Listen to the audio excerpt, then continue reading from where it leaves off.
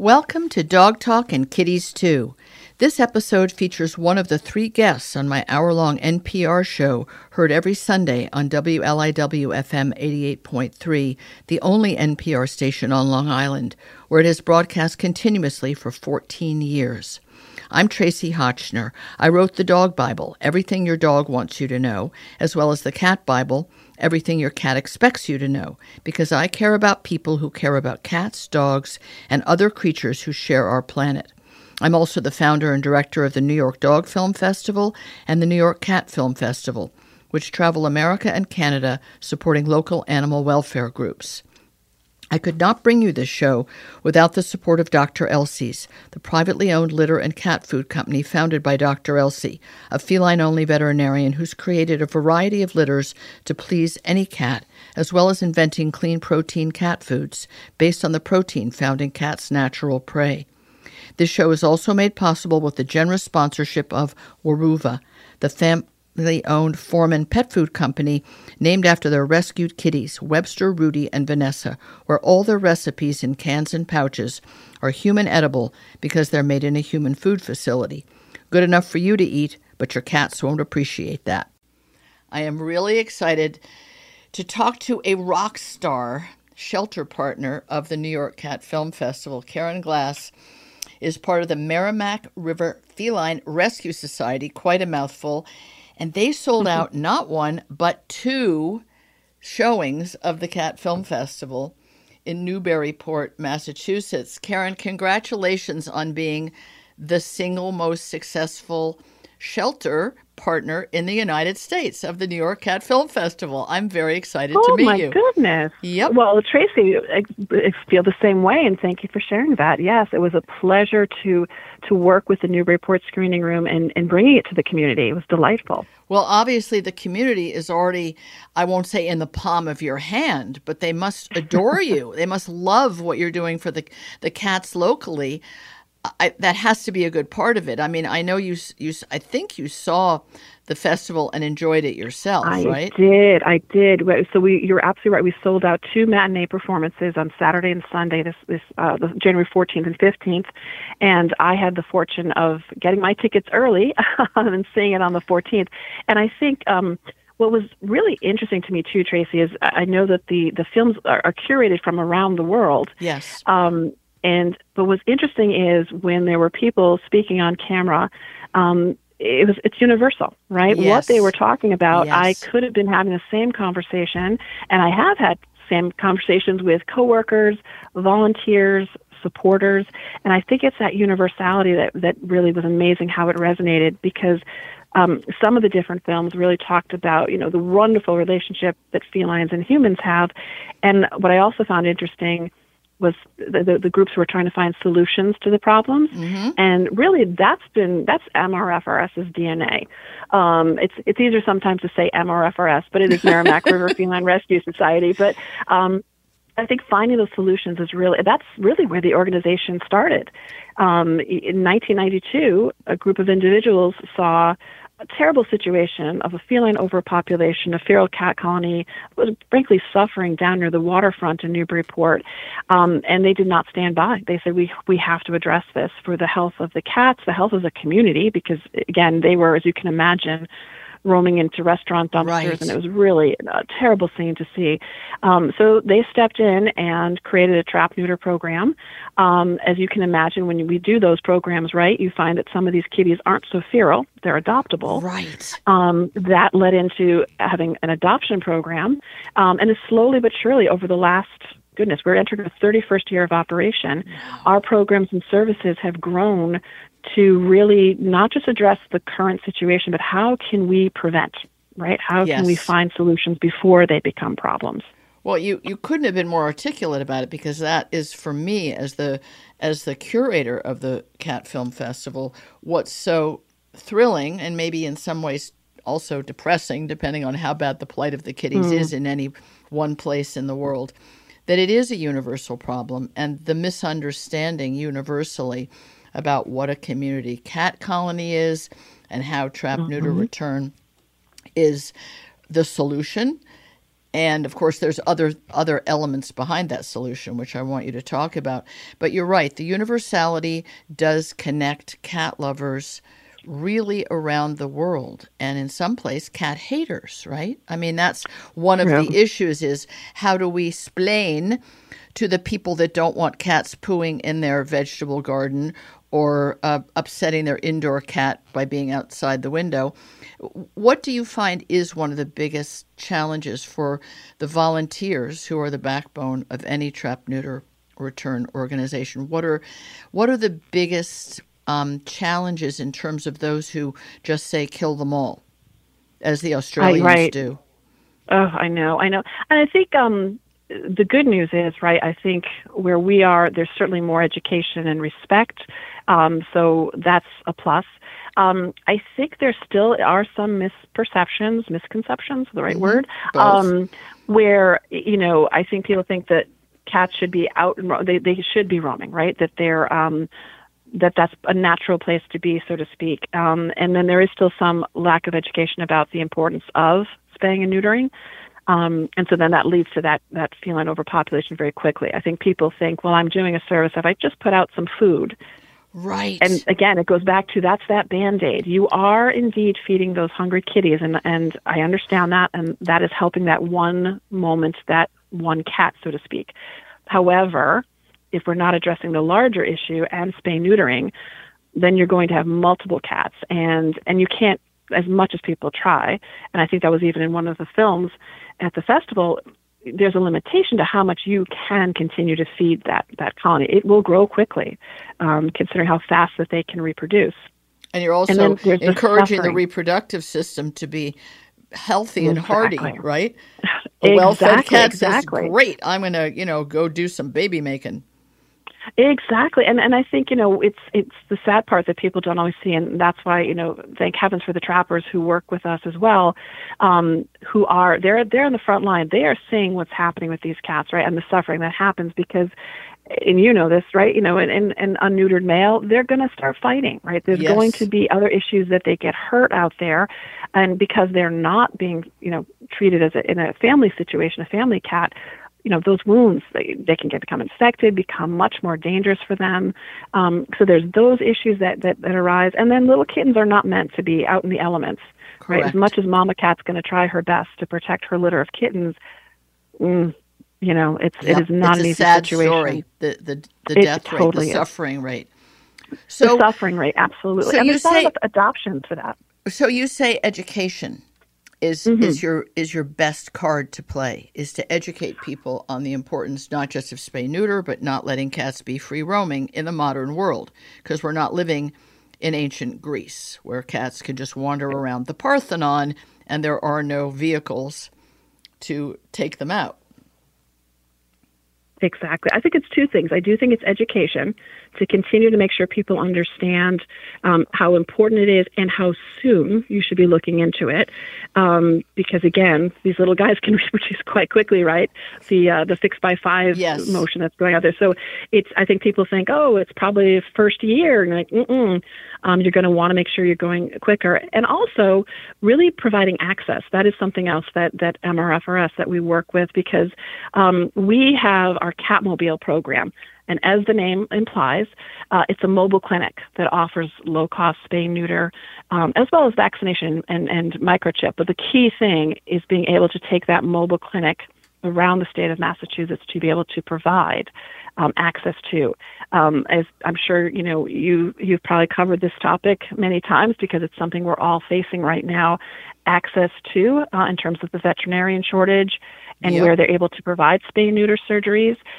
As we've just spent the last few minutes talking about, vitally important, but they are not always considered emergency surgeries, obviously, so there's a priority or a hierarchy with vet care. So access to, and then cost, right? Yes. Can people afford to do the right thing? And, it's amazing to me. I guess the area, I'm ignorant of specific geographies. You're in Salisbury, Mass., Newburyport. Is it a fairly affluent neighborhood or area, let's say, geographically?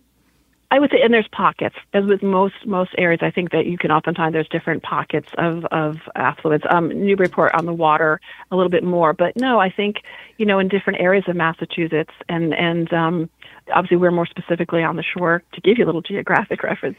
But absolutely. And I think it's really just coming down to where people, especially as we are still in this pandemic, but the economic impact that it's had. Yes. And again, they want to do right by their pets. So I think when we do talk and educate, we are great to hear the community is understanding of that. Then the next step becomes, all right, then where do I go to get this done?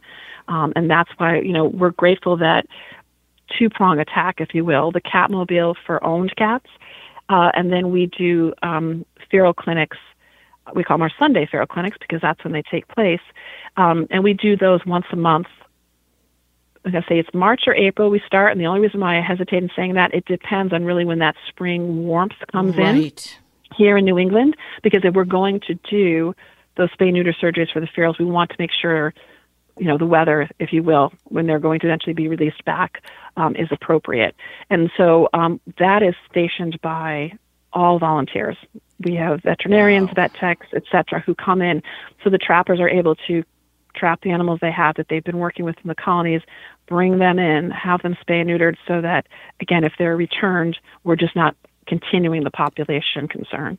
So when I asked about the affluence, what I find wonderful is you're talking about the whole state of Massachusetts. Obviously, you don't reach every town and borough, but your own community probably being possibly more affluent, possibly more educated, having more availability to services. If you were only dealing with your area and the need to cut down on the population and spay and neuter every loose cat, you would be too successful. I mean, then you'd be out of business, as it were, because you would have solved the problem where you are, but you look beyond that. And not only that, but you're able to afford the Catmobile. These are huge expenditures. That's why I'm going to go back to what I said in the beginning. You are very loved in the community. Obviously, people really respect and support with their dollars and their volunteering what you're doing. That's, in a way, kind of its own global outreach, in my view. What you're doing, you're reaching beyond where you are. You may not be reaching Turkey as a country, but you're doing great work in your own state, and I think that's pretty unusual. Most work that's done is quite localized, don't you think? Oh, absolutely. And the different size of the organizations, and the Catmobile is probably that aspect that gets us, again, that mobility. But I do agree with you, Tracy. We have such loyal people who understand what we're trying to do and support us and have supported us. Because again, as I said, this is that 31st year of operation. It's amazing. So people, it is amazing, right? And considering the history, and to your point, a little bit sad. We're not out of business yet, right? That isn't changing. But we are finding, more success with being able to certainly change the tide on certainly there is no longer that waterfront colony issue, right? Many of the feral feeding stations we've had have frankly been retired. Wow, that's so great.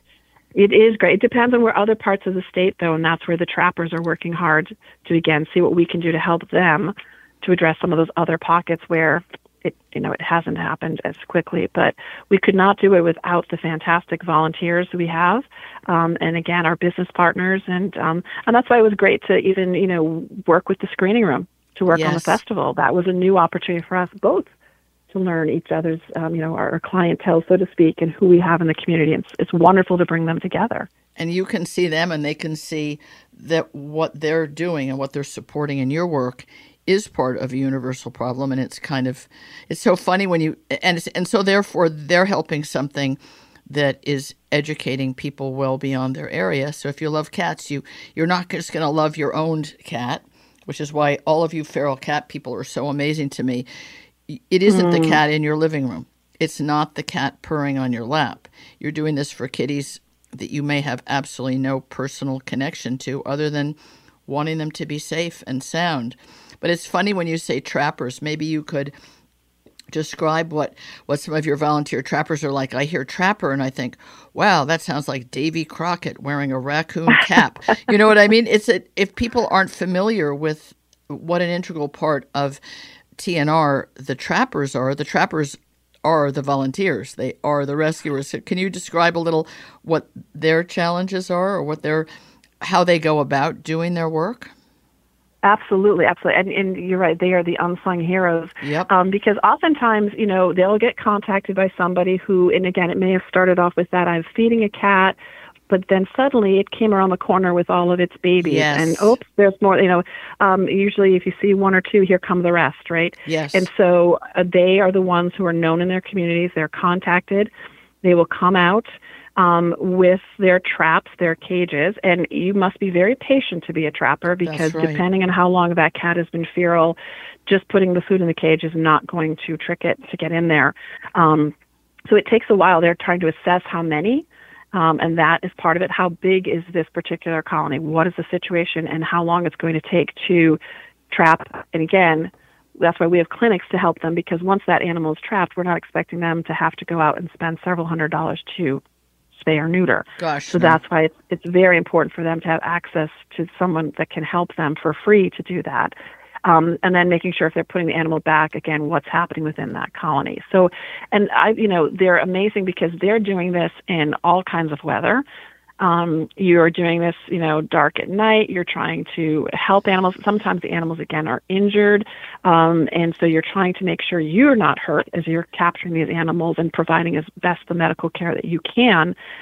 So like I said, amazing work that they do. And oftentimes this is not their day job, right? They have careers. I would say that, given that it's 100% volunteer, physically demanding, mentally demanding, absolutely. I hope it's not their day job. But they probably are working a job, to make money, to pay their rent, to buy another have-a-heart trip.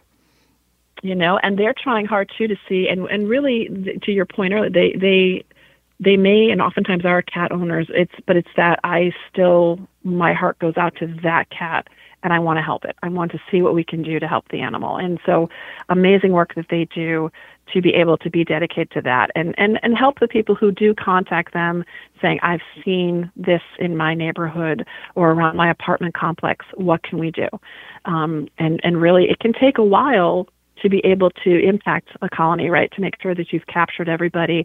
It only takes that one unspayed female. That's right. Here comes the path again. So vital to make sure you are tracking the cats. And then you'd be discouraged. I mean, you haven't been supported by the community, both in volunteering and money, for 31 years because you haven't been totally successful where you are and on the waterfront, because otherwise they'd say, well, this TNR thing can't be working if 31 years later we're still trapping, neutering, and spaying and feeding colonies right here in Salisbury, Mass. But the point is that you have conquered it there. So it is a problem with a solution that works, but it really takes a village, doesn't it? It absolutely does. That's a great way to say it. It really does, because and the business partners that also see that, and they've been great supporting us as well, right? To your point about the different programs and services we have, because they too have seen that, and they see, again, cat fans, they're the best, right? They are. And we had the festival. People were laughing, crying, cheering, and applauding the different, because again, it resonates, right? There. It resonates what we're seeing. That's a great feeling. There is no doubt that the cat community is the most participatory, both in the work and also in the joy, at least as far as the Cat Film Festival goes. You dog film festival goers, you're going to have to up it a little bit. You're going to have to up your game a little bit. Just a minute or two more, Karen, to talk about the adoptables. Sure. What percentage, what do you see about the cats that you think, this is no feral cat. This guy wasn't born wild. He's just looking to get in the house. Are these cats that have been tossed out by people, or are there a lot of them compared to the ones that are born in the wild? No, and again, it really can depend. It probably depends, too, if in some cases they may have been set outside. In other cases, it could be that it's just where they are in socialization, right? And every cat has that unique personality. But we've been, one of the other hallmarks of MRFRS is we look at our adoption program that, we believe every cat has that potential, right? And so we like to even say we specialize sometimes in the harder to place kitties. Really? And so sometimes people might say, do I want a senior cat? Or Like if we're talking about these, they were deemed feral, or as we like to say, maybe a little spicy personality. Good word. But with patience and time, they're going to be just fine inside a house with the right person. So we really look at. We also specialize in adoptions for feline leukemia cats. Wow. So we will the cat's with us until it's time to find that right match with the person. Our counselors work really hard to. Again, as part of that is the education and what's the right fit for someone coming in and applying. But then we're able to find, like we said, the right fit. And it's wonderful to see because there is always that right match that's out there. It sometimes takes a little longer, but with the right patients, and I'm sure, Tracy, you've seen this too, cats, once they know they're safe and this is my person and my home, Yes. It's amazing how they can blossom and come out of that. It's amazing. That is one of the great payoffs of being a cat lover and cat owner is the blossoming and the patience required. And then when that cat's personality and sense of confidence and safety begins to bloom, you can take credit. You, the human, you created that safe space for them. I guess in a nutshell, what I'd like to say about Merrimack River Feline Rescue Society is no cat left behind. And I think that is marvelous that you say no cat's going to be left behind. We are going to take care of each of them for the best life that we can help them have and never give up. So, Karen, thanks for the great work you guys are doing. I can't wait to partner with you next year for the 5th annual New York Cat Film Festival. We're going to, obviously, the screening room is probably going to want to book a whole week's worth. I mean, sellouts are great, but we don't want anyone to be left behind. We want all the humans possible to have the experience and support the work you're doing. Thank you again for your wonderful partnership and the work you do day in and day out, and to all your volunteers. Thank you so much, Tracy. A pleasure speaking with you. Thank you for listening. There are a few more special companies that make this show possible. I hope you will support all of these companies because they stand behind my mission, which is to bring you delightfully informative pet talk radio. Earth Animal, which is privately owned by Dr. Bob and Susan Goldstein, creates holistic pet wellness products with an emphasis on their stewardship of the Pet Sustainability Coalition. They make many non-chemical products for the inside and outside of your pets, as well as innovative foods like no-hide chews and the hybrid dry food Wisdom, which sometimes is all that my Weimaraner Maisie will eat. I'm very grateful also to Evermore Pet Food, privately owned by 2 extraordinary women, Allison and Hannah, who cook dog food from the most pristine human edible ingredients and ship it to your door in frozen pouches. It's higher quality and more ethically sourced than my own food. Thanks again for listening. I hope you've enjoyed this one-guest version of Dog Talk and Kitties Too, and will listen to other episodes sometime soon.